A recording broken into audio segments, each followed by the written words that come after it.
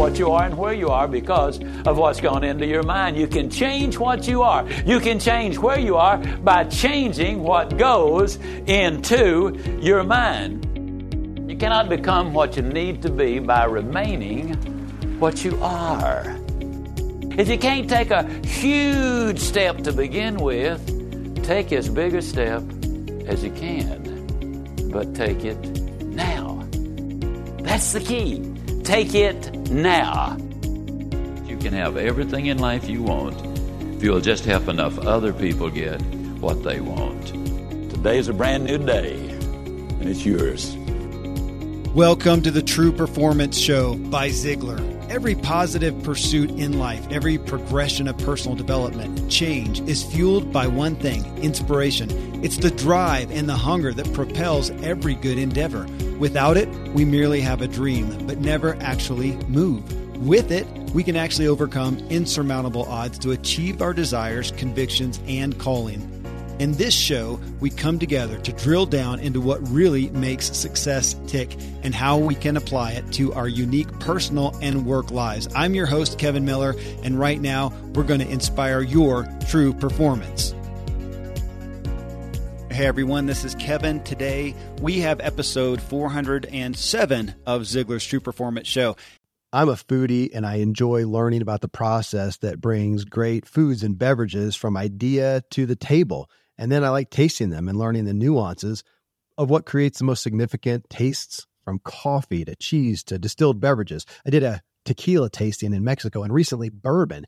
Heaven Hill Bottled in Bond bourbon really impressed me from the story to the taste. I grew up in Kentucky where horse racing and bourbon are famous, and I got introduced to Heaven Hill Bottled in Bond bourbon. It's produced by Heaven Hill Distillery, which has been and still remains family-owned since 1935. And I'm impressed with the bourbon's ultra-rich, smooth taste. And right on the bottle, it states that this bourbon is 7 years old, which is actually 3 times longer than what's required to be certified as bottled in bond. I feel with beverages, the longer the prep, the better the taste. Being a bottled in bond product means it must pass a list of 7 requirements that set the standard for this quality bourbon. So look for it at your local store. Heaven Hill reminds you to think wisely and drink wisely. And Tom Ziglar and I are bringing you Dan Harris. He's co-anchor of ABC News Nightline and the weekend edition of Good Morning America. To get into the topic of today's show, I'm going to preface by talking real quick about Zig Ziglar's renowned self-talk cards. We get weekly testimonies from people sharing how their lives have changed as a result of the self-talk cards that you can always get at Ziglar.com/self-talk. Matter of fact, we recently got this one. Actually, I think it was yesterday. Somebody said, I think their name is on here, Macy. It's been 96 days since I downloaded the self-talk cards. I'm going strong with my morning and evening routine, nearly not missing a single time. When I started, I worked at a fast food restaurant, working for a very low salary. I started to be grateful for the job by listening to these, but at the same time, I thought that I'm sure there's much more that I can do. Now I work at a very nice sushi restaurant, making twice as much money than before. I believe that I have a great value as a person, and although I'm employed, I work with the mentality of self-employed. There's still way more to come. Life is an awesome, and my journey of working on my self-image has just begun. It's changing my life. I realize it's a lifelong process, which I'm committed to.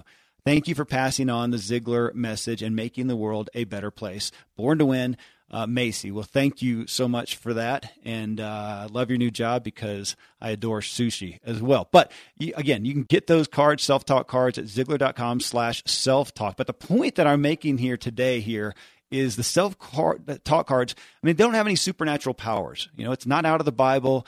It's programming. It's training your brain. Simple as that. Well, our guest today, Dan Harris, had a live on-air panic attack seen by millions of viewers. 10 years later, he's written a book on why it happened called 10% Happier. And what he talks about, it's a lot of what we can all relate to.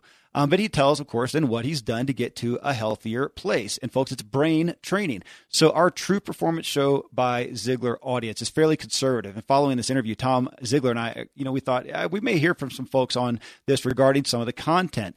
But I believe we and our guest, Dan Harris, are very clear on the reality that this is proven a worthy tool to help you increase your personal performance. And I'll go further to testify that since the recording of this show, of that show, I'm working on this this type of brain training as I'm having some manifestations of not dealing so well with anxiety. So we're going to get into it here.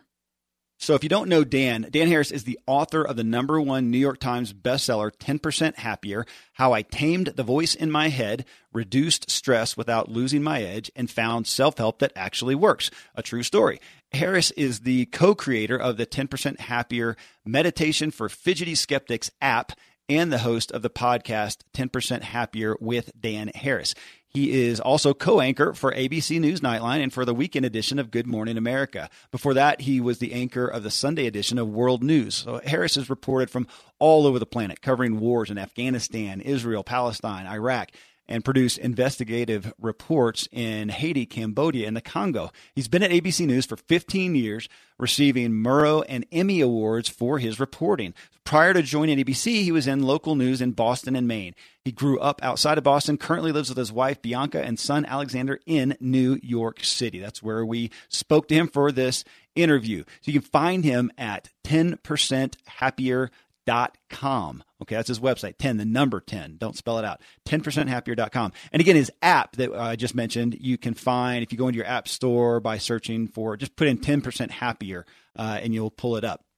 Well, as I mentioned before, Dan had a nationally televised panic attack and knew he had to make some changes. Eventually, Dan realized the source of his problems was the very thing he always thought was his greatest asset, the incessant, insatiable voice in his head, which had propelled him through the ranks of a hyper-competitive business, but had also led him to make the profoundly stupid decisions that provoked his on-air freak out. Eventually, Harris stumbled upon an effective way to rein in that voice, something he always assumed to be either impossible or useless. And he used it with meditation, a tool that research suggests can do everything from lower your blood pressure to essentially rewiring your brain.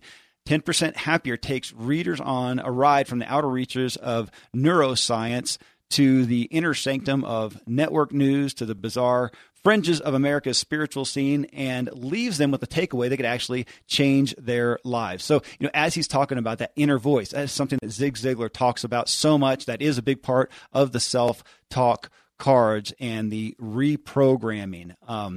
So, folks, here is Tom Ziglar and I. We're going to bring you a really interesting and informative show. If you want to comment about it, shoot to us at ask@zigshow.com. All right, here we go. Well, Dan, you are a broadcasting master and celebrity, so I'm a little intimidated. I mean, you're on ABC News, for goodness sake. Thank you for joining us for the Ziglar broadcast today. We are so honored. Thank you. I would just make clear that I am definitely not a master, and you should not be intimidated. Okay. All right. Well, I feel better now. Thank you. Well, hey, it's still impressive what you do. Okay, my first question, did you meditate today? Yeah, I've done an hour today. Hour. Give us a snapshot of what that looked like. Well, I had to do a shoot downtown. I had to do a pre-July 4th, how to grill your meats type of thing downtown at Chelsea Market here in Manhattan. And I now take cars, Uber cars, back and forth to everything, even though the subway is quicker, because I can meditate in the back of the car as long as the driver turns the radio off. So the trip down there was 20 minutes. The trip back was 40 minutes because we hit a lot of traffic, and I get a lot of my minutes done for the day if I have to take a car ride. And so it's just shutting the world out a little bit and trying to hone in and focus without the distraction of the noise, the sights, the sounds. Actually, it's the exact opposite. It's opening up to the world. As a friend of mine says, let your senses rip. Wow.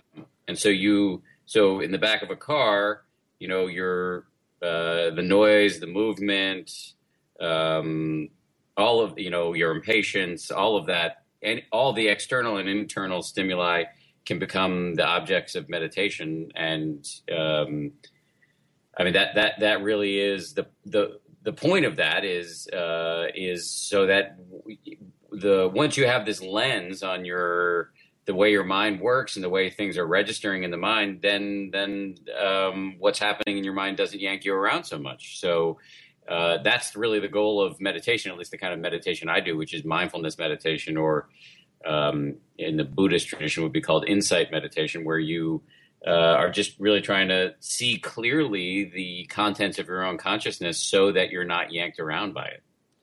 Well, and I greatly appreciate, and we're going to dig into this, appreciate your perspective that you are somewhat debunking the perspectives that we all have, tend to have on meditation. So I want to dig in a little bit. I mean, big picture, 10 years ago, you had achieved a great level of success in your work. I'm sure you had bigger goals, but for most of us, you were top of the game. You've been doing it a while. You weren't new. And then you had, of course, the famous breakdown, a panic attack on live TV. But you say it was the culmination of something that had been brewing for years, which, of course, is the case for most of any physical or emotional pathology. But would you share with us some of that story? What were the contributing factors that led up to that ultimate fruition of a panic attack on live TV? Yeah, I joined ABC News when I was 28 years old. I was really green. Often in my talks, I show the picture they took of me on my first day, which is still on my security ID. And one of my colleagues joked not long afterwards that if you took a wide shot of that picture, it looked like I might be holding a balloon. I was just really young looking and very green, and working with these giants in the industry, real giants like Peter Jennings and Diane Sawyer and Barbara Walters. And I was very insecure about being green. And as I said, and my way of coping with that was to become really a workaholic. I think I probably was a workaholic anyway, but I just threw myself into the job. And I had this motto that my father, who was a doctor up in Boston, had bequeathed to me, which is the price of security is insecurity. And so I had this intense, anxiety loop running in my head all the time. Like, how good was my last story? What's my next story going to be? Who's getting the story that I want? What's my relationship with the bosses right now? Blah, blah, blah. And I believe that any success that I was achieving was directly linked to the intensity of the aforementioned anxiety loop. So then after being at ABC for about a year and a half, 9/11 happened. So I joined ABC in the year 2000, and then obviously 2001 we had 9/11, and that was a huge event in the news industry, and I kind of volunteered to go overseas and cover whatever happened next, and my bosses obliged, and I ended up spending many years in Afghanistan, Pakistan, Israel, the West Bank, Gaza, Iraq. I made 6 trips to Iraq, and after I came home from one really long run in Iraq in the summer of 2003, so I covered the sort of pre-invasion parts of the invasion, and then a lot of the post-invasion and the insurgency. And I came home and I got depressed, and I didn't even actually know I was depressed. But at that point, let me just say that I didn't know I was depressed, but I was exhibiting what I think I now know to be some of the signature signs and symptoms. I was having trouble getting out of bed. I felt like I had a low-grade fever all the time. And at this point, I did an incredibly dumb thing, which is I started to self-medicate with recreational drugs, including cocaine and ecstasy. And I wasn't doing it that frequently. I was, and for a pretty brief period of time. But it was enough, according to my doctor, to prime me to have a panic attack on national television in June of 2004 on Good Morning America in front of an audience of, I went and had this checked, an audience of 5.019 million people. I was, my job that morning was something I had done a bunch of times before, which was to read the headlines. I was the guy who came on at the top of each hour and read the headlines, and I just, in the middle of doing that, my mind started racing, my heart started racing, my lungs seized up, my palms were sweating, my mouth dried up, I couldn't speak, and I had to quit in the middle, and it just sucked uncontrollably. So that was a pretty big wake-up call, and that was when I went to go see the doctor, who pointed out that the drugs were the problem, and so anyway, I'll leave it at that. Well, and so they were a part of the ingredients of a lifestyle that was ramping up towards this. So and you talk about this in the book, we have a culture where anxiety, panic attacks, those types of things are on the rise. Do you see us in our habits? And this is right up Tom's alley of talking about habits, that we are all instituting or partaking in habits, lifestyles, cultural realities that are priming us more to be at risk for anxiety, panic attacks, and such. Well, I want to be careful just because I'm not. I mean, I'm an expert in my own panic and anxiety and depression and drug abuse. I got the whole pantheon of pathologies there. But I'm not an expert in what causes it or how common it is. But I guess I would say that, we have this fight or flight instinct that was wired into us, probably was very useful, on the savannah when we were evolving.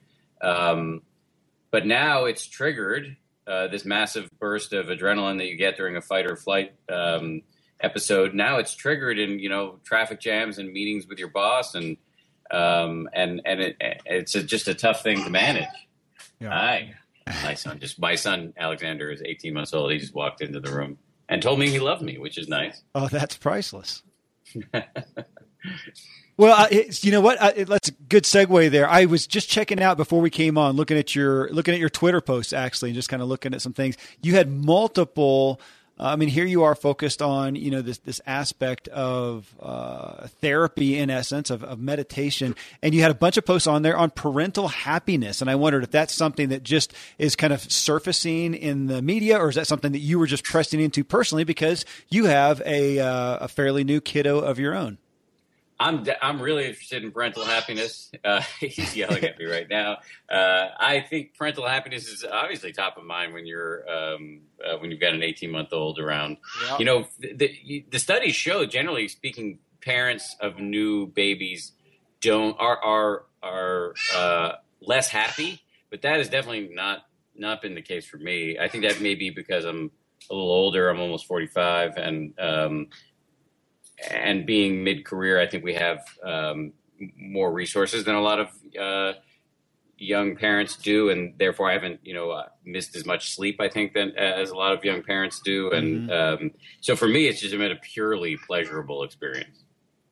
Well, that's a big deal, obviously. But on that parental happiness, how in the post, what is the focal point in regards to your work that is being talked about and discussed in regards to parental happiness?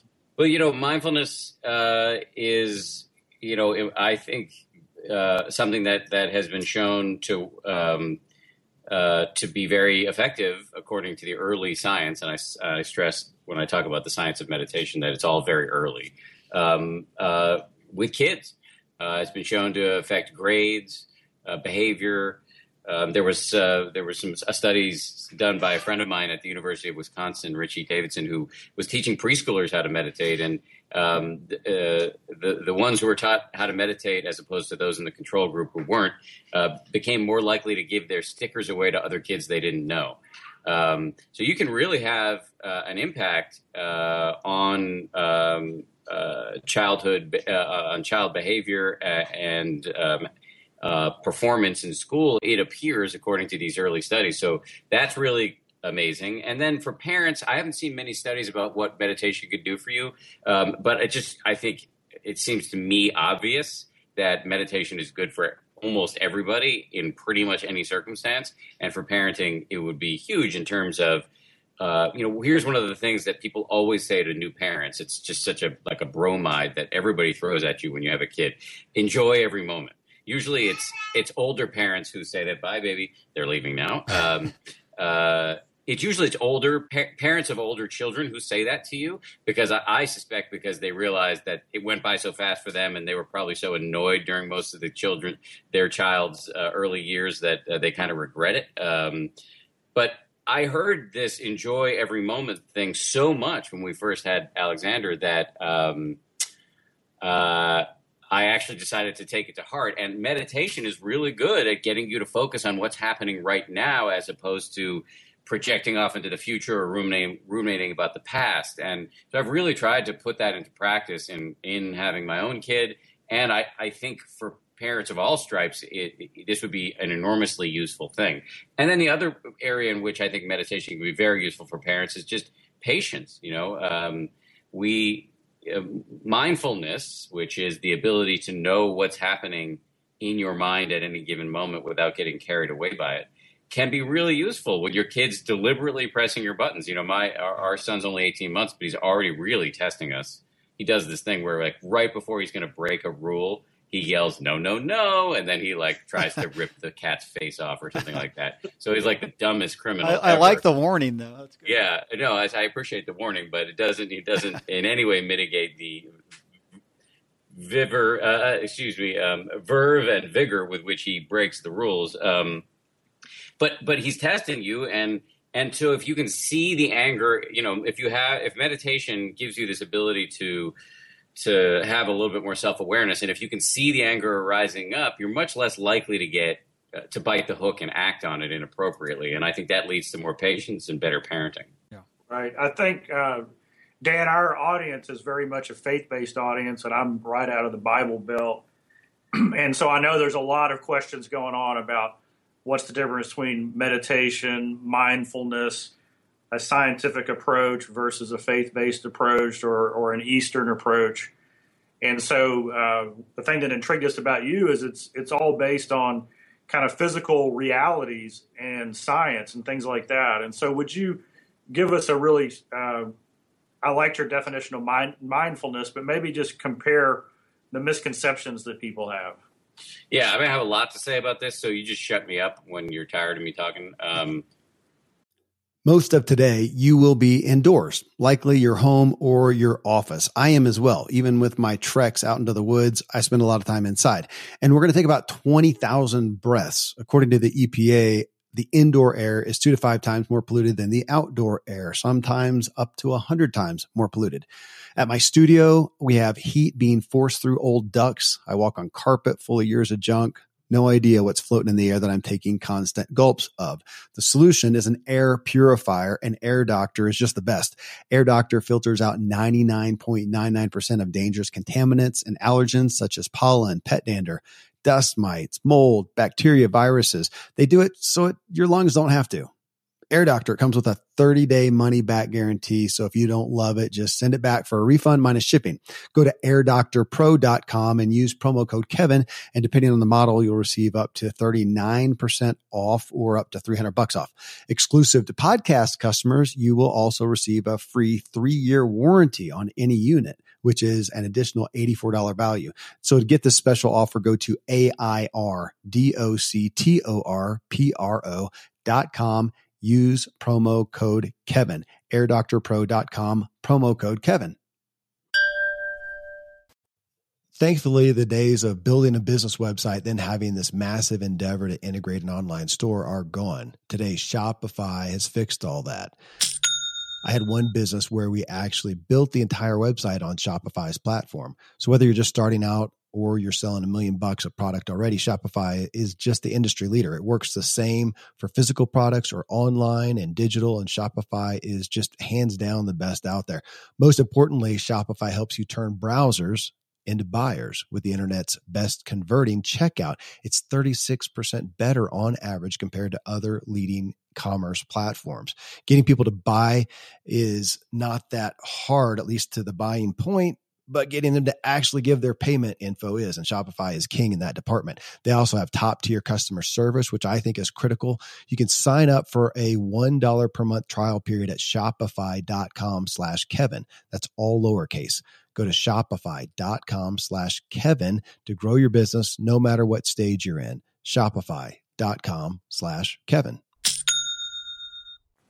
So first of all, just definitionally, there are a million kinds of meditation. It's a little bit like the word sports. When you say the word meditation, you can be describing a whole bunch of things. When I talk about meditation, I'm talking about mindfulness meditation, which is the kind of meditation that I have been drawn to because it is the one that has been studied the most in the labs. It is also, in my view, the most secular.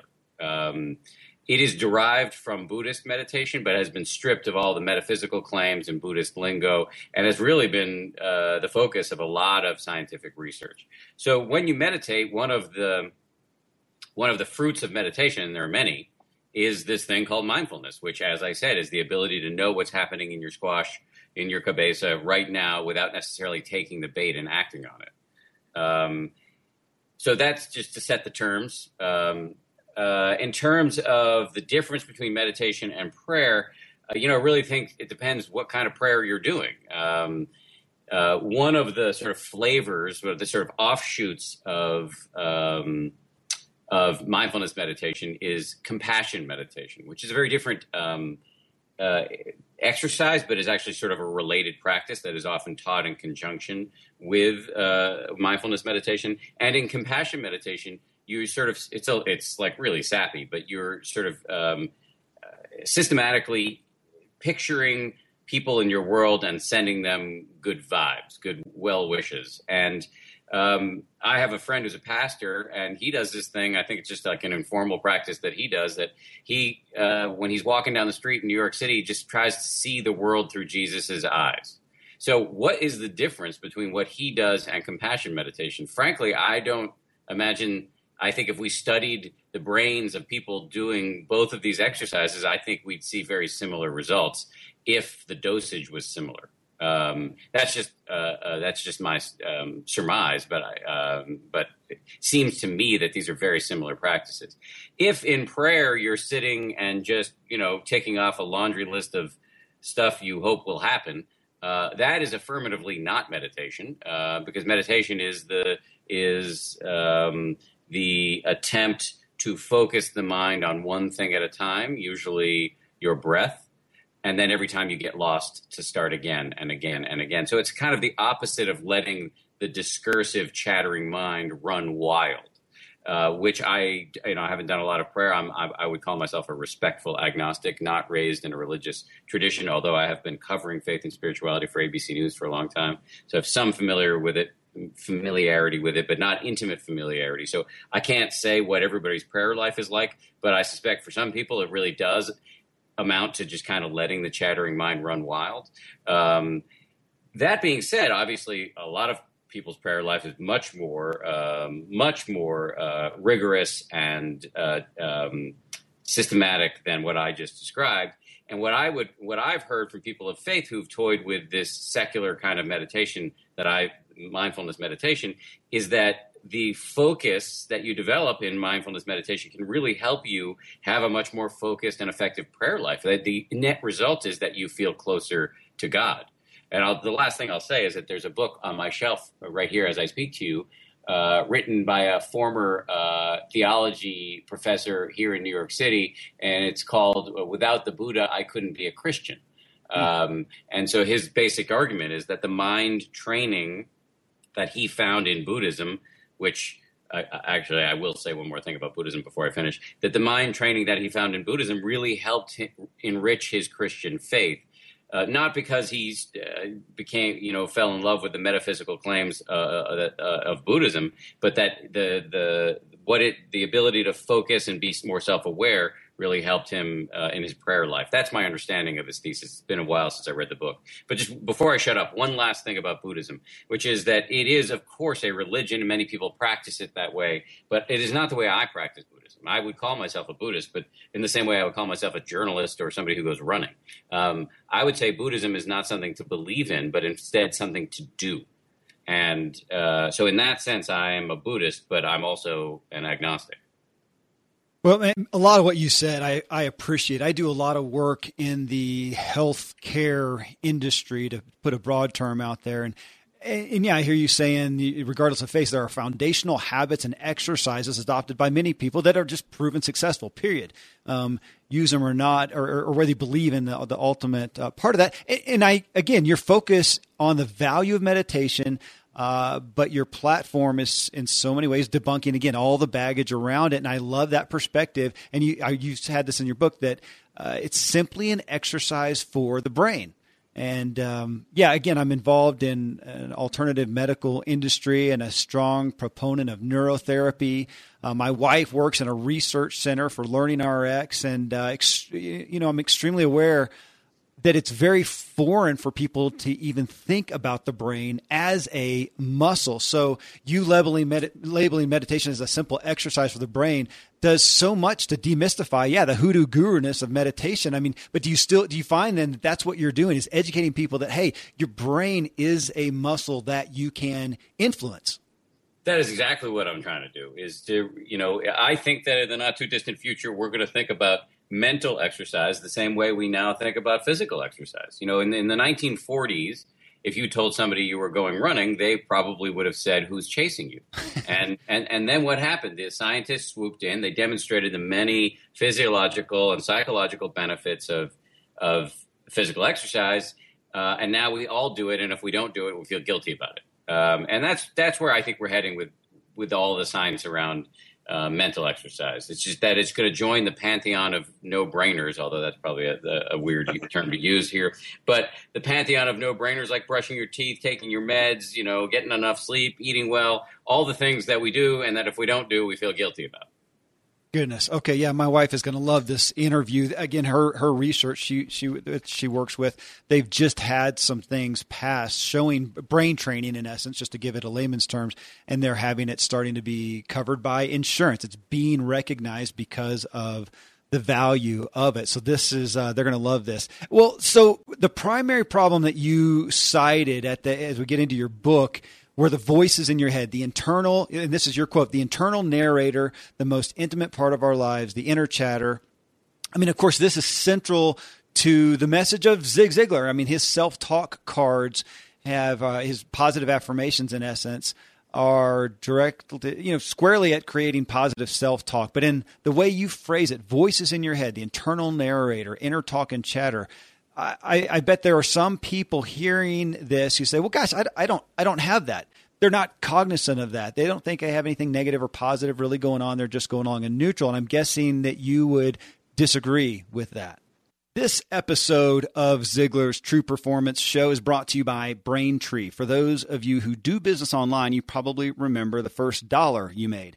Now you want to grow to make your millionth dollar. You need the right payments partner to grow with you, one that's an expert at helping people complete the transaction, not suffer shopping cart fallout. Braintree lets you accept every way to pay, from PayPal to Apple Pay and everything in between. All it takes is one integration, and it doesn't matter what currency your customers use because Braintree lets you accept over 130 of them. To learn more about how your company can grow with Braintree, visit BraintreePayments.com/Ziglar.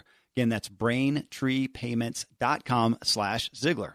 Just one point of clarification. Yep. I wouldn't say voices, because I would say voice. Okay.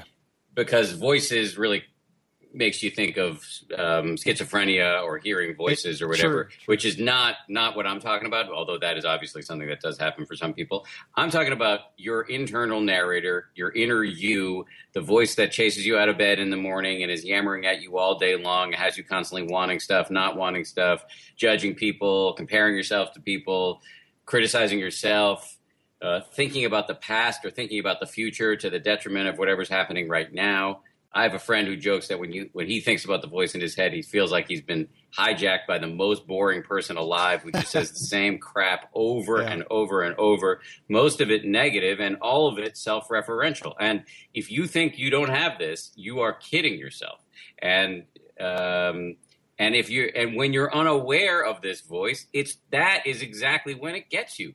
That is when you find yourself eating when you're not hungry, or checking your email in the middle of a conversation with your child, or losing your temper when it's strategically unwise. The voice in the head, unobserved, is really, I think, the source of all the things that we regret the most. By the way, it was the source of my panic attack. The voice in the head is what told me to go to war zones without thinking about the consequences. I came home, got depressed, was insufficiently self-aware to even know it, and then blindly self-medicated, and it blew up in my face.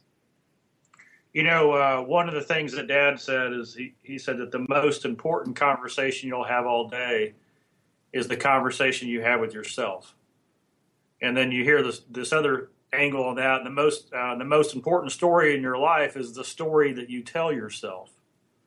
So how do you use meditation to shape the story that you tell yourself, the conversation you have with yourself? Well, I think the first step is just to know that you're having this conversation. And what meditation does, so I think it might be useful I'm not going to make you meditate, and this will only take a very, very short period of time, but let me just explain what meditation, at least mindfulness meditation, entails. So, and this will really, I think, be very reassuring to those in your faith audience, because you'll see that there are no candles, nothing to believe in, nothing to join, no chanting, no special outfits. There are really just 3 steps for beginning meditation. One is to sit comfortably with your spine straight. A lot of people close their eyes, although you don't have to. The second step is just to notice, to really bring your full attention to the feeling of your breath coming in and going out. So usually pick a spot where that's most prominent. It can be your nose or your chest or your belly. And then the third step is the key. Because as soon as you try to do this, as soon as you just try to feel your breath coming in and going out, which sounds very simple, your mind's going to go nuts. You're going to start thinking about, what am I going to have for lunch? Why did I say that dumb thing to my boss? Do I need a haircut? Why did Dances with Wolves beat Goodfellas for Best Picture in 1991? Where did Gerbils Run Wild? Blah, blah, blah. Your mind's going to go crazy. And the whole game is just to notice when you've become distracted and to start again and again and again and again and again. And that is a bicep curl for your brain. And that is what shows up on the brain scan. So people think they can't meditate because they feel like they can't clear the mind. Clearing the mind is impossible unless you're enlightened, whatever that means, or you're dead. The point of meditation is not to clear the mind. It is to focus the mind for nanoseconds at a time. And then when you get lost, to start again and again and again. What happens in the course of this exercise is that you see, first, that you're crazy, that the mind is out of control. The second is that over time, you start to see these are just thoughts. The mind is just vomiting up thoughts all the time. And they don't necessarily have any connection to reality. Scientists don't even know where they come from. They come out of a void. This is one of the big mysteries, the mystery of consciousness. And so you don't have to believe in or act on any of these thoughts. And so over time, you start to be able to observe the contents of your mental processes with some non-judgmental remove. And so I think that allows you to not take so seriously the story you have been habitually telling yourself since sentience, A, and B, to make room for new stories. And so, mind training of the type that your dad taught is, I don't know much about it at all, comes at it from a completely different perspective, in my view. This is like undermining the whole sense of a storyteller at all. Really puts you in touch with, where are these thoughts coming from? Who's in here? And that throws you up against some really deep mysteries and helps you, I think. It's not so much that you're trying to change the story. It's you're raising questions about where the story's coming from, who's the storyteller, why am I believing this in the first place? Well, you're bringing to light. I mean, so to you, it's simple. You get your 3 steps there, and I look at it and I think, okay, not a big deal. And yet I know the reality. Well, it brought me, as I was reading through the book, to a quote that I imagine you've heard of, and I did not know exactly where it came from. It's apparently attributed to the French philosopher Pascal. All of humanity's problems stem from man's inability to sit quietly in a room alone. There was a study recently that asked people. People were given a choice between doing that and giving themselves electric shocks, and most people chose the shocks. Well, that's interesting. As we look at, I read a commentary recently on just the proliferation of horror movies right now. They seem to be coming out every other movie, and that when you break it down, it's people's desire to feel something. They want to be stimulated. They want to be interacted on in some degree, and to sit there quietly by yourself. It's not comfortable. I'd say even for me, and I would like to think that I'm a fairly, healthy person overall, and yet it's not my go-to. I want some kind of input. I don't, matter of fact, I have a son who's a very peaceful soul, and yet it bothered me. And it was the feeling of, hey, guys, don't just sit there, do something. I mean, he would eat his food and just sit there at the table, and it just got under my skin. I could read a book or something. And we got into that. I don't know what brought us to, it was probably reading something along these lines that said, no, do the opposite. Don't just do something. Sit there. Man, Yeah. that's That's countercultural. It's counterintuitive. It's counter-evolutionary. I mean, it runs against all of our habits. You know, we were bred for threat detection. You know, and back in the caveman days, and so we have these prefrontal cortices, the parts of the brain that make us human, that are just racing all the time. And so it's very hard for us to just sit and observe what's going on in our own minds or in the world. But there are a lot of reasons to do it. Well, first of all, let me just say that does make meditation very hard for people. But it's actually, I have a bunch of things to say about this, because people are always looking for excuses not to do this. I hear all the time from people, you don't understand, I can't meditate. My mind is too busy. Uh-huh. That is, I call it in my book, the fallacy of uniqueness. The fact is, we all have busy minds, and welcome to the human condition. The other thing I hear a lot is, I tried it and couldn't do it. That is akin to picking up a violin for the first time and being disappointed you can't play Bach. This is a skill. And you're working against the habits of a lifetime, and it's going to feel awkward and gawky at first. The good news is it's supposed to feel that way, and that it gets easier over time, and that then gives you this emotional agility. Which, you know, we're just beset by information, by internal urges, by emotions, and that we're just yanked around by this malevolent puppeteer of our ego all the time. And what mindfulness gives you the ability to do is see what's happening so that you aren't controlled by it. That is a superpower, and that is why we're now seeing this thing adopted in really unusual places like locker rooms, the Red Sox, the Seattle Seahawks, executive suites, Google, Procter & Gamble, Aetna, General Mills, ABC News. We have a meditation room now. The U.S. military, both the Army and the Marines, spending tens of millions of dollars to research whether meditation can make troops who are more focused, less reactive, and more resilient. So I think, to me, the benefit, the value is just self-evident once it's correctly articulated without all of the mumbo-jumbo that has been associated with meditation for way too long. I'll just close by saying I feel like meditation has been the victim of the worst marketing campaign for anything ever. I think you've brought to light that, and I would agree with that. Well, you know, Dan, as I was thinking through this too, I mean, there is so much, and as I'm sure you can enlighten us more on just the historical realities of this from some of our most influential world leaders of all time. And I had remembered a story, and I was thinking it was I typed it in about a spoon, but apparently it's about a key, and it's attributed to a lot of people, but Salvador Dali, Einstein, Aristotle, where they would take a nap, hold a key in their, whether it's true or not, I like the concept, but hold a key in their hand till they fell asleep, and then it would fall in a plate and clatter, and it was a thinking technique, creative thinking technique.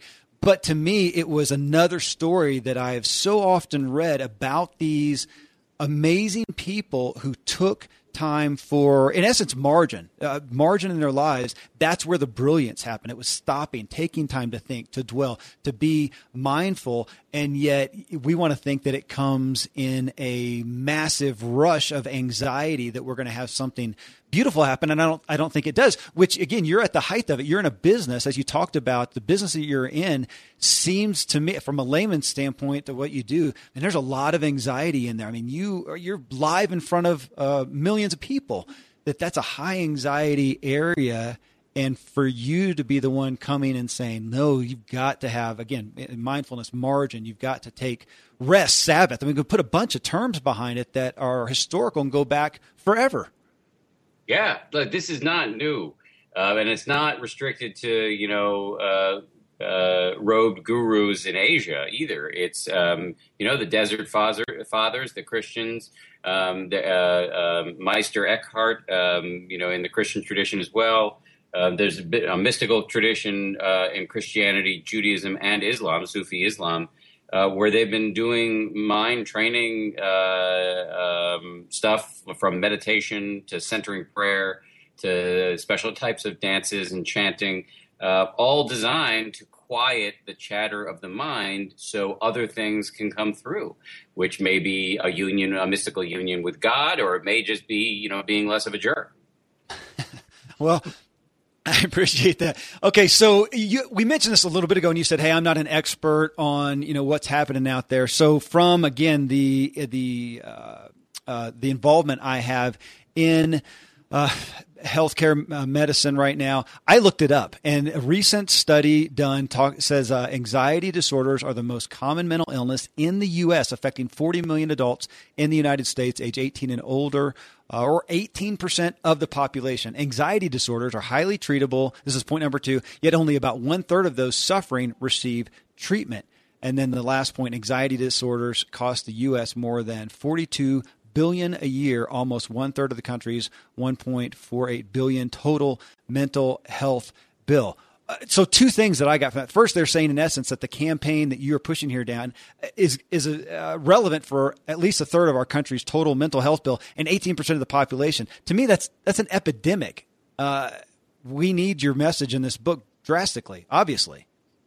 Yeah, it's not just anxiety; it's also depression, which would account for another huge chunk of our mental health bill. And anxiety and depression. There's been a lot of science around meditation. Sometimes this science gets hyped. But the areas where it's strongest, from what I can tell, are anxiety and depression. And in the UK now, health insurer, the government, which is the single payer health provider in the UK, they're paying for people to get mindfulness based therapy for depression and anxiety. And I think we're probably heading toward that in this country because it's been shown to work. At least the early studies strongly suggest it does. It's not as panacea, but neither are meds. But I think it's useful, and I don't think they're mutually exclusive. Okay, go ahead, Tom. What are 4 or 5 benefits then for somebody who meditates, the way you're talking about it? Mindfulness.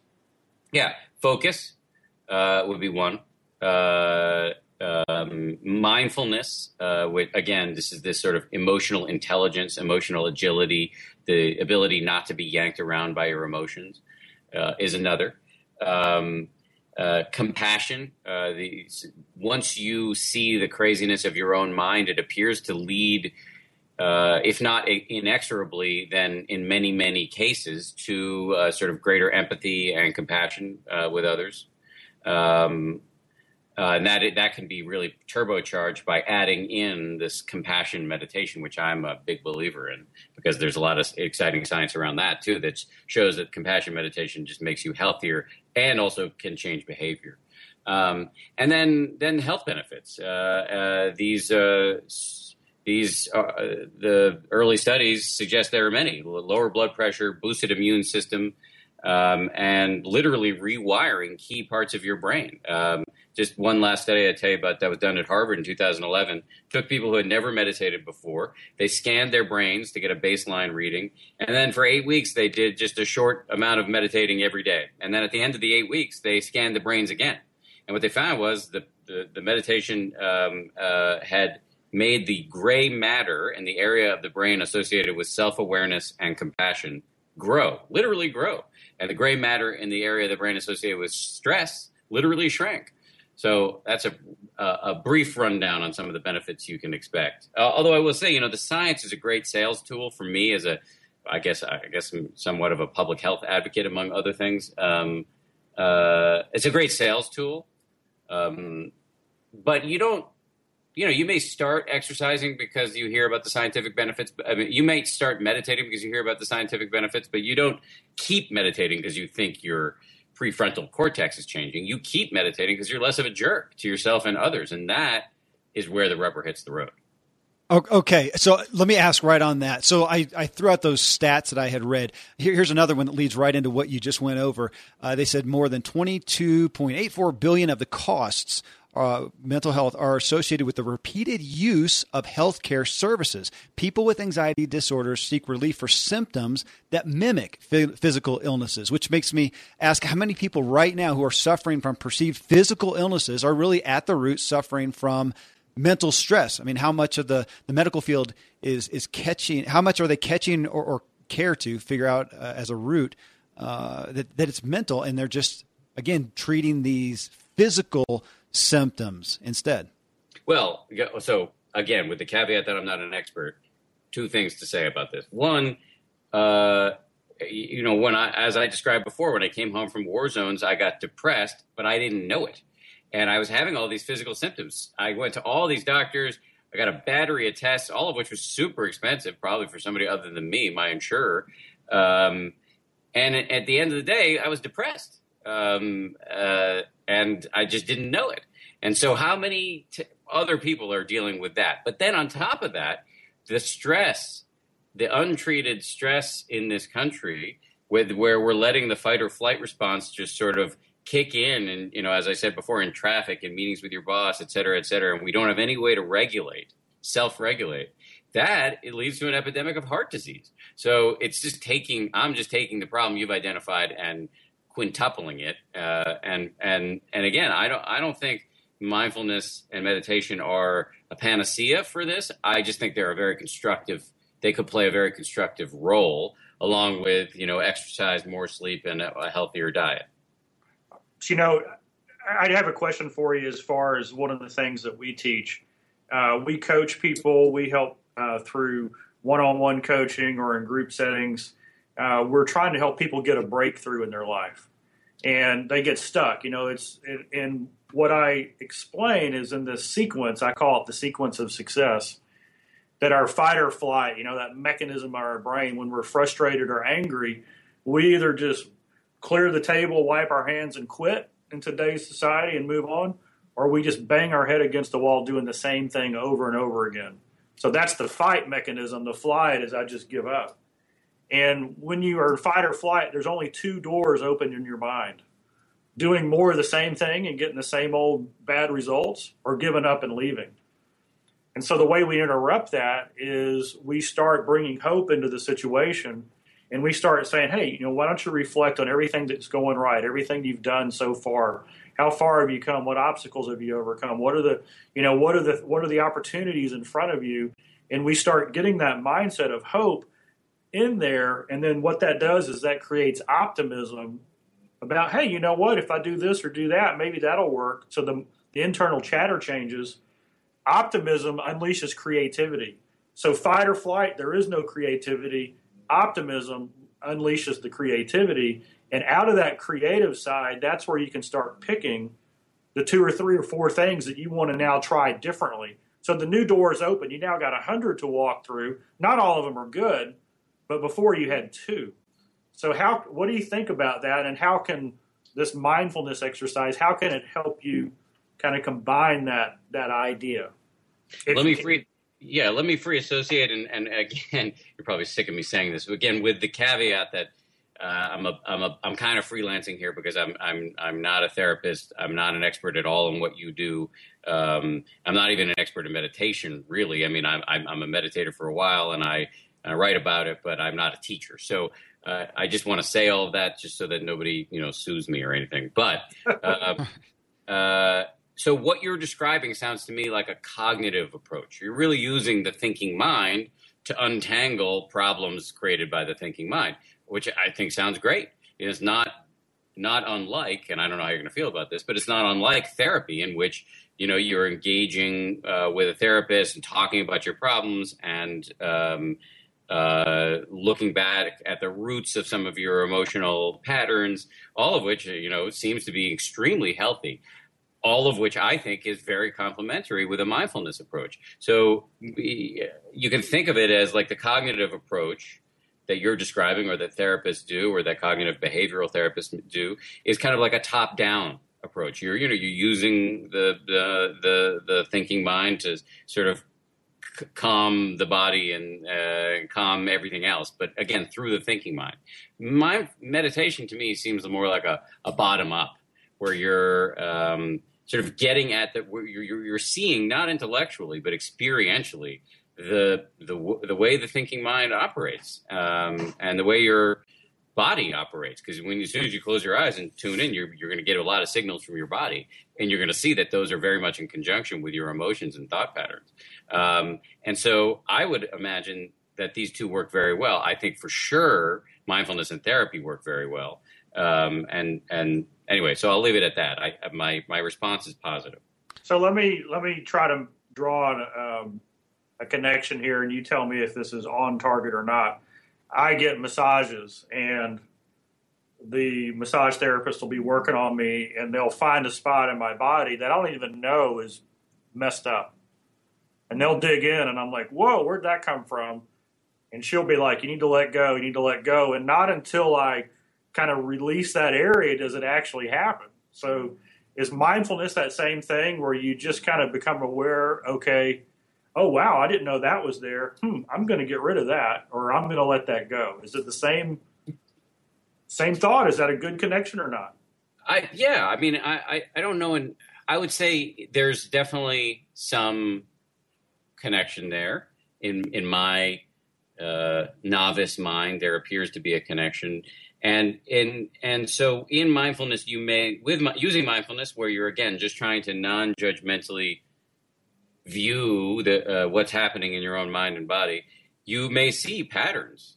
For me, I see the pattern of just constantly, and you talked about this earlier, Kevin, I see a pattern of me constantly looking for the next dopamine hit. When's the next ice cream cone? When's the next exciting meeting or whatever? I can see that pattern in my own mind, or I can see the pattern of impatience. I can see the pattern of anger, that I get angry and, it feels like poison running through my veins. And then the move is not to squash it, because that never works. The move is just to recognize it's there and not to feed it with more compulsive and obsessive thinking. And so as soon as you see it, as soon as you see these patterns, they lose a lot of their teeth. And it's not to say that they won't come back. I don't think they vanish magically as soon as you see you have this pattern. But the next time it comes back, next time I'm just like heading to the kitchen because I need some sort of dopamine hit, because I'm bored or I'm upset about something, I might stop myself halfway there, 10% of the time, and realize, oh, this is just that pattern operating. And so that's how meditation works. And it may, there may be a rough analogy to what you just described about massage. Hey, I like it. So you said a couple of times, meditation, mindfulness, it's not the end all solution for all things. You're not trying to hold it up as that. But then you talked about, just a moment ago, you mentioned it feeling like a bottom up work. It reminds me of working out. We poke fun at the guy who has massive arms and chest, but neglects his legs and is walking around on toothpicks. And I hear in this message, and it's what I got out of it a lot in reading through your book, Dan, and looking through your listening to you. It seems like we are easily focused on physical wellness. We get that. We know how to address that, and we understand the benefits, but we are leaving out a foundation of mental wellness, and you're calling us to that. Yeah. I mean, look, think how much time we spend on our bodies, on our stock portfolios, on our interior design, on our resumes, on our hair, and how little time we spend on the one filter through which we experience everything, and that's our mind. And the good news that I'm preaching is that the mind is trainable, and this is what science is confirming. And so that happiness, which I think many of us assume consciously or subconsciously, is dependent upon exogenous factors like the quality of your childhood or the quality of your marriage or the quality of your work life, all of which are super important, and I'm not downplaying them in any way. But in fact, what the science is showing us is that happiness is a skill that can be practiced just the way you can practice boosting your bicep in the gym. And that's huge. That's a game-changing notion. Yes. You mentioned also a couple of times, tongue in cheek, but in reality, if it just helps you not be a jerk. Okay. So, back to that aspect of meditate. You mentioned this in the book, meditating to keep open space. You mentioned it one time today already, but I want to focus on it. Meditating to keep open space in your brain for acute issues, in essence. And it made me think, you talked about how much time we spend on stock portfolios and such. Well, this made me think of Dave Ramsey, who we interviewed not long ago, and his perspective with money and having an emergency fund for the things that are not really emergencies. They are going to happen. The car will break down. The heat and air will die at our home. We should have money set aside for the inevitable. And so it feels like you're talking about the margin in our brains, having that ready, having a bank account, in essence, that must be available for the withdrawals that will happen. And if it's not there, then we're that jerk. I think you're just training the mind to deal with every circumstance. So that, I think about it like a graph. I'm terrible at math, but a graph has an x-axis which runs horizontally, I believe. And so if you think about what's above the line running through the middle of the graph is good stuff, and the below is bad stuff. Generally speaking, we have a happiness set point. And so like when good stuff happens, we go above the graph, we get happy. But then we tend to revert back to the sort of the x-axis. We tend to revert back to our sort of baseline. And then when bad stuff happens, we dip below the baseline and we get unhappy. But then we tend to revert back to our happiness set point. It's just kind of, this psychologists agree. We just tend to have this kind of set point that we gravitate toward in between really good and really bad events, which are inevitable in every life. What I find is that meditation just trains you so that the upper side of that graph stays higher. That when good things happen to you, you're not so busy rushing off to the next thing or recalling some bad thing, that you're kind of there for it. Like we had a kid a year and a half ago. It's been awesome.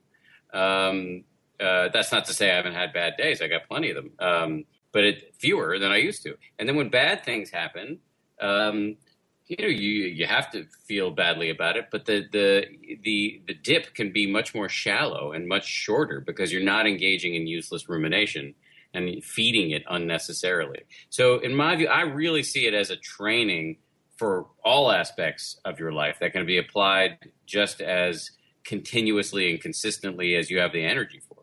Got it. Well, you mentioned your days, that it doesn't make every day perfect, but I want to ask you literally about your days. So before this panic attack, you're running and gunning, big TV, celebrity status, making things happen in a ball of, I assume, energy and production, and you're doing busy, important work, applauded by millions, and you wore yourself out.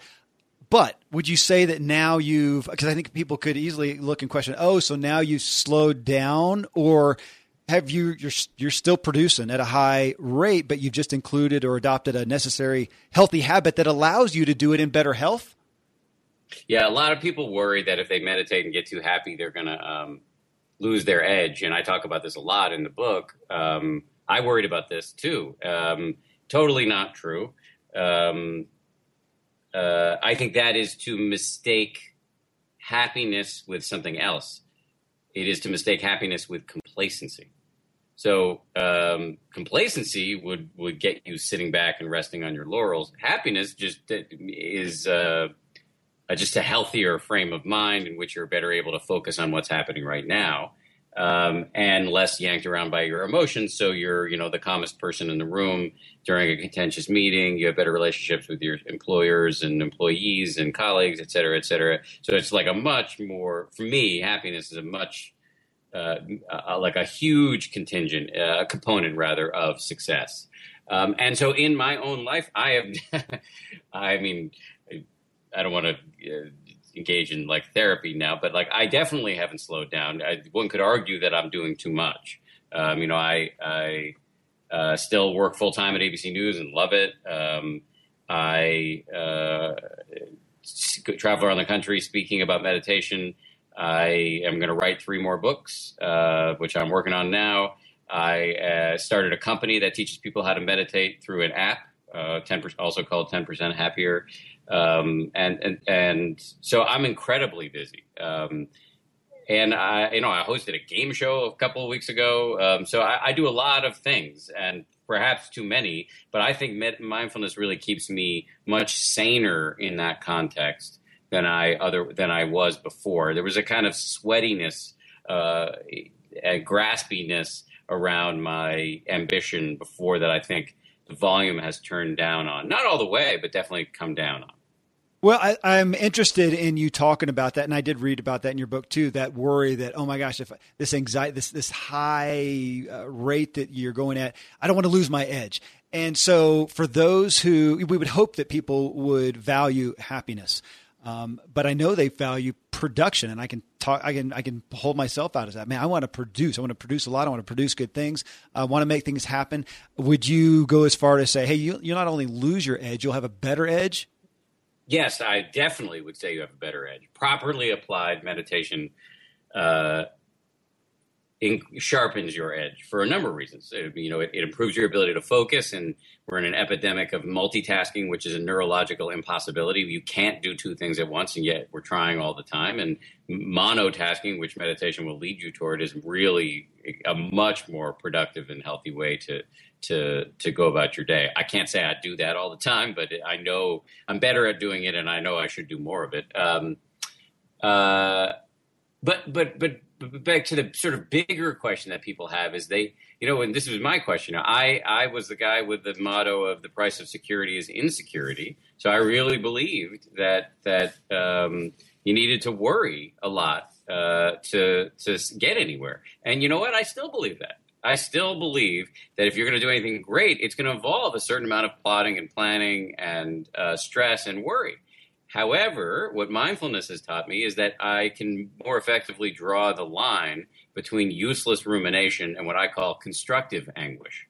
There's a certain amount of anguish that makes sense. But then on the 17th time that you're worrying about like all the awful ramifications of missing your flight or whatever, maybe you ask yourself the simple question of, is this useful?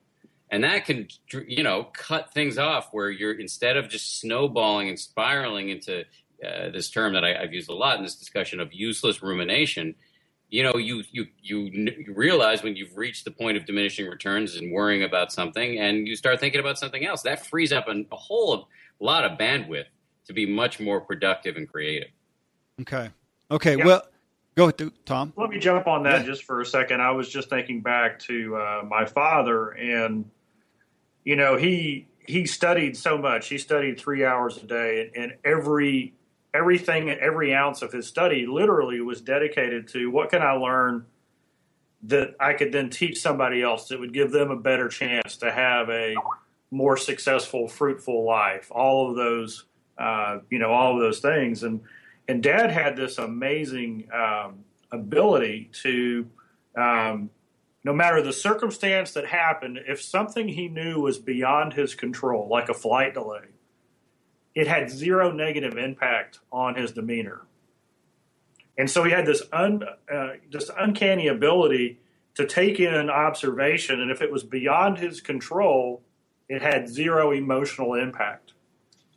And that, he wrote books waiting for airplanes. That's how he did it. And he planned in advance for that eventuality. He always had something to do if the power went bad or whatever. And so really that's what I think mindfulness is kind of leading me towards. It's that internal realization of let's control the things we can and let go of the things we can. And the problem is we never take the time to analyze or to say, wait a second, what am I spending my time on that for? Yeah, that makes a lot of sense to me. And I think it's maximal resilience. And you just have to recognize that things are out of your control. There's a great quote from David Axelrod, who ran President Obama's 2 presidential campaigns, and set aside whatever you think about President Obama. But this quote is very good nonetheless, which is he was asked once, how do you deal with all the variables out of your control when you're running a presidential campaign? And he said, all we can do is everything we can do. And that's the exact right attitude in my mind.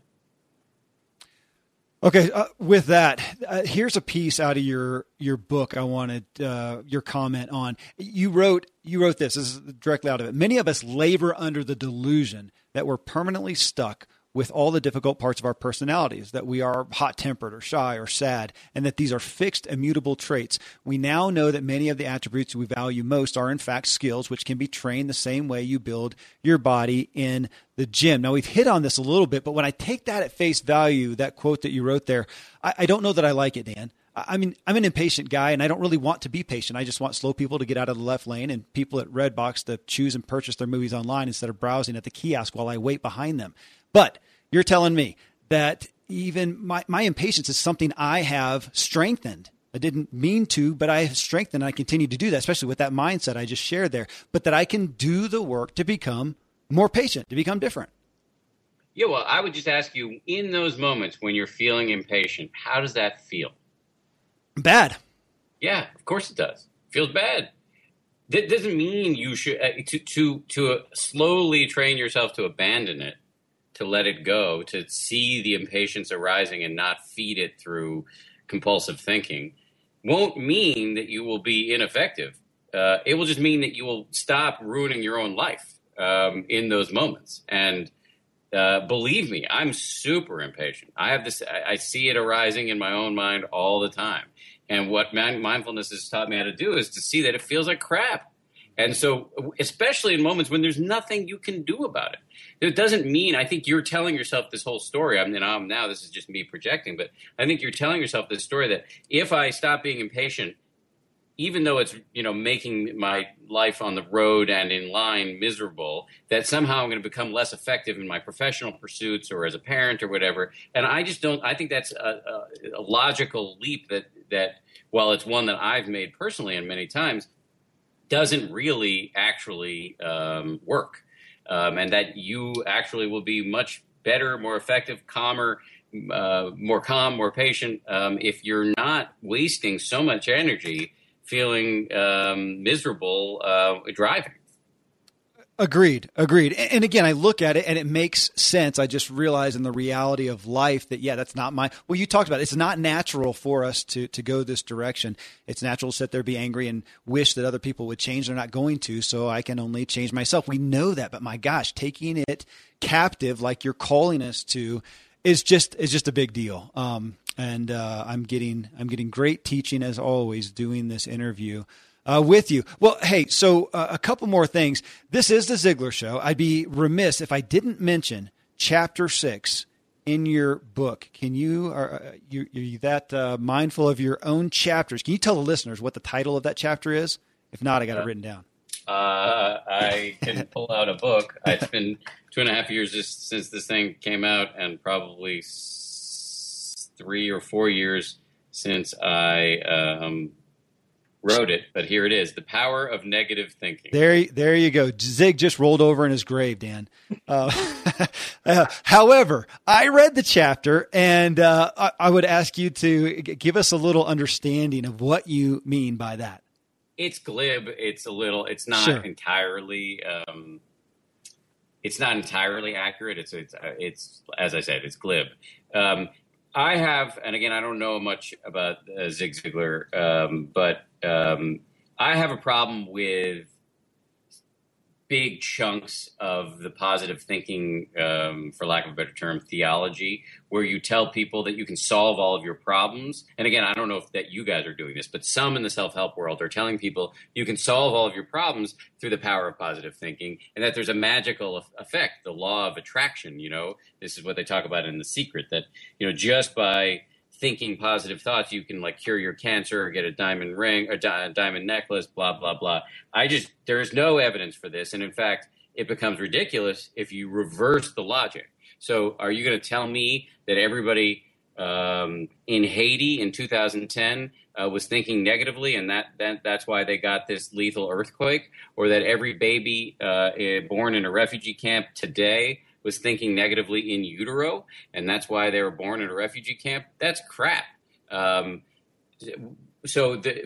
I talk about, that's my critique of the law of attraction and certain sort of virulent strains of positive thinking that I have a problem with. But what I meant by the power of negative thinking was that the point of mindfulness is not to magically will yourself into a sort of fabricated, forced positivity. The point of mindfulness is to see whatever's arising in your mind and body, and so that you're not controlled by it. So there's actually value in just leaning into your anger, sadness, rage, or whatever. Not so that you act on it blindly, just the opposite, so that you see it for what it is, a passing set of mental phenomena. And that is really, to me, the vast power of negative thinking. Now, that being said, positive psychology, having a good attitude, using cognitive top-down techniques to train the mind to have a more optimistic view, that all makes sense to me. Cultivating gratitude, looking for the good things in your life, all of that makes complete sense to me. It's only when we start this idea, this sort of magical thinking that that you should never have any negative thoughts, and that you can somehow wash the brain of all negative thoughts, fill it with positive thoughts, and then everything amazing is going to happen for you. Well, Dan, I think we're exactly on the same page. There's a kind of a famous saying in our industry that says, "Whatever the mind can conceive and you can believe, you will achieve." And it's a statement that we do not hear at Ziglar. This is not what my father believed. This is not what we teach. Our caveat would be is that until you can conceive it and believe it, it's going to be hard to achieve it. But we all have gifts and talents and capabilities that are a huge indicator as to the probability of whether that's going to happen. And the funny story that Dad told is that if Shaquille O'Neal wanted to be a racehorse jockey, he would never win the Kentucky Derby. It doesn't matter how much he believes it; it's just not going to happen. So we're right on with that. It allows you. Dad says this that positive thinking will allow you to do everything better than negative thinking will. So there's never a reason to have negative thinking. Then we have to qualify what negative thinking is. Negative thinking is not addressing problems. I mean, that's reality. We have to look at problems for what they are. Negative thinking is focusing on the problem rather than on the solution. And so we look at a problem to how do we get through it. So anyway, we're on the same page there. And I appreciate what you said, because we have to explain ourselves many, many times because so many people have the wrong conception of it. Yeah, absolutely. And I've got to say that I have, it's part of my own story is that just not giving any weight and credence to a negative feeling. So yeah, in your writing, Dan, in that chapter 6, where it says lean into it and be mindful of it, don't just discount it. It's exactly what I spent a lot of time doing and suffered from it, and still working through that to be aware of that dashboard of feelings, not discount them. But then, now go understand them, feel them. Now go and see what I can do to overcome them and to go on in a successful, positive, healthy way. But so I appreciated it. So I was pulling it out because it was funny in relation to, as you said, a glib statement, but I think it has a lot of value, and especially those who may have a little bit of baggage around the whole positive thinking type arena. Well, hey, I want to end then asking you about your app. You have a 10% happier app. I told people about it in the intro. You said it's meditation for skeptics, 10% happier guided meditations and mindfulness techniques to learn how to meditate. Would you give everyone an overview of why you created it and what it will help them do?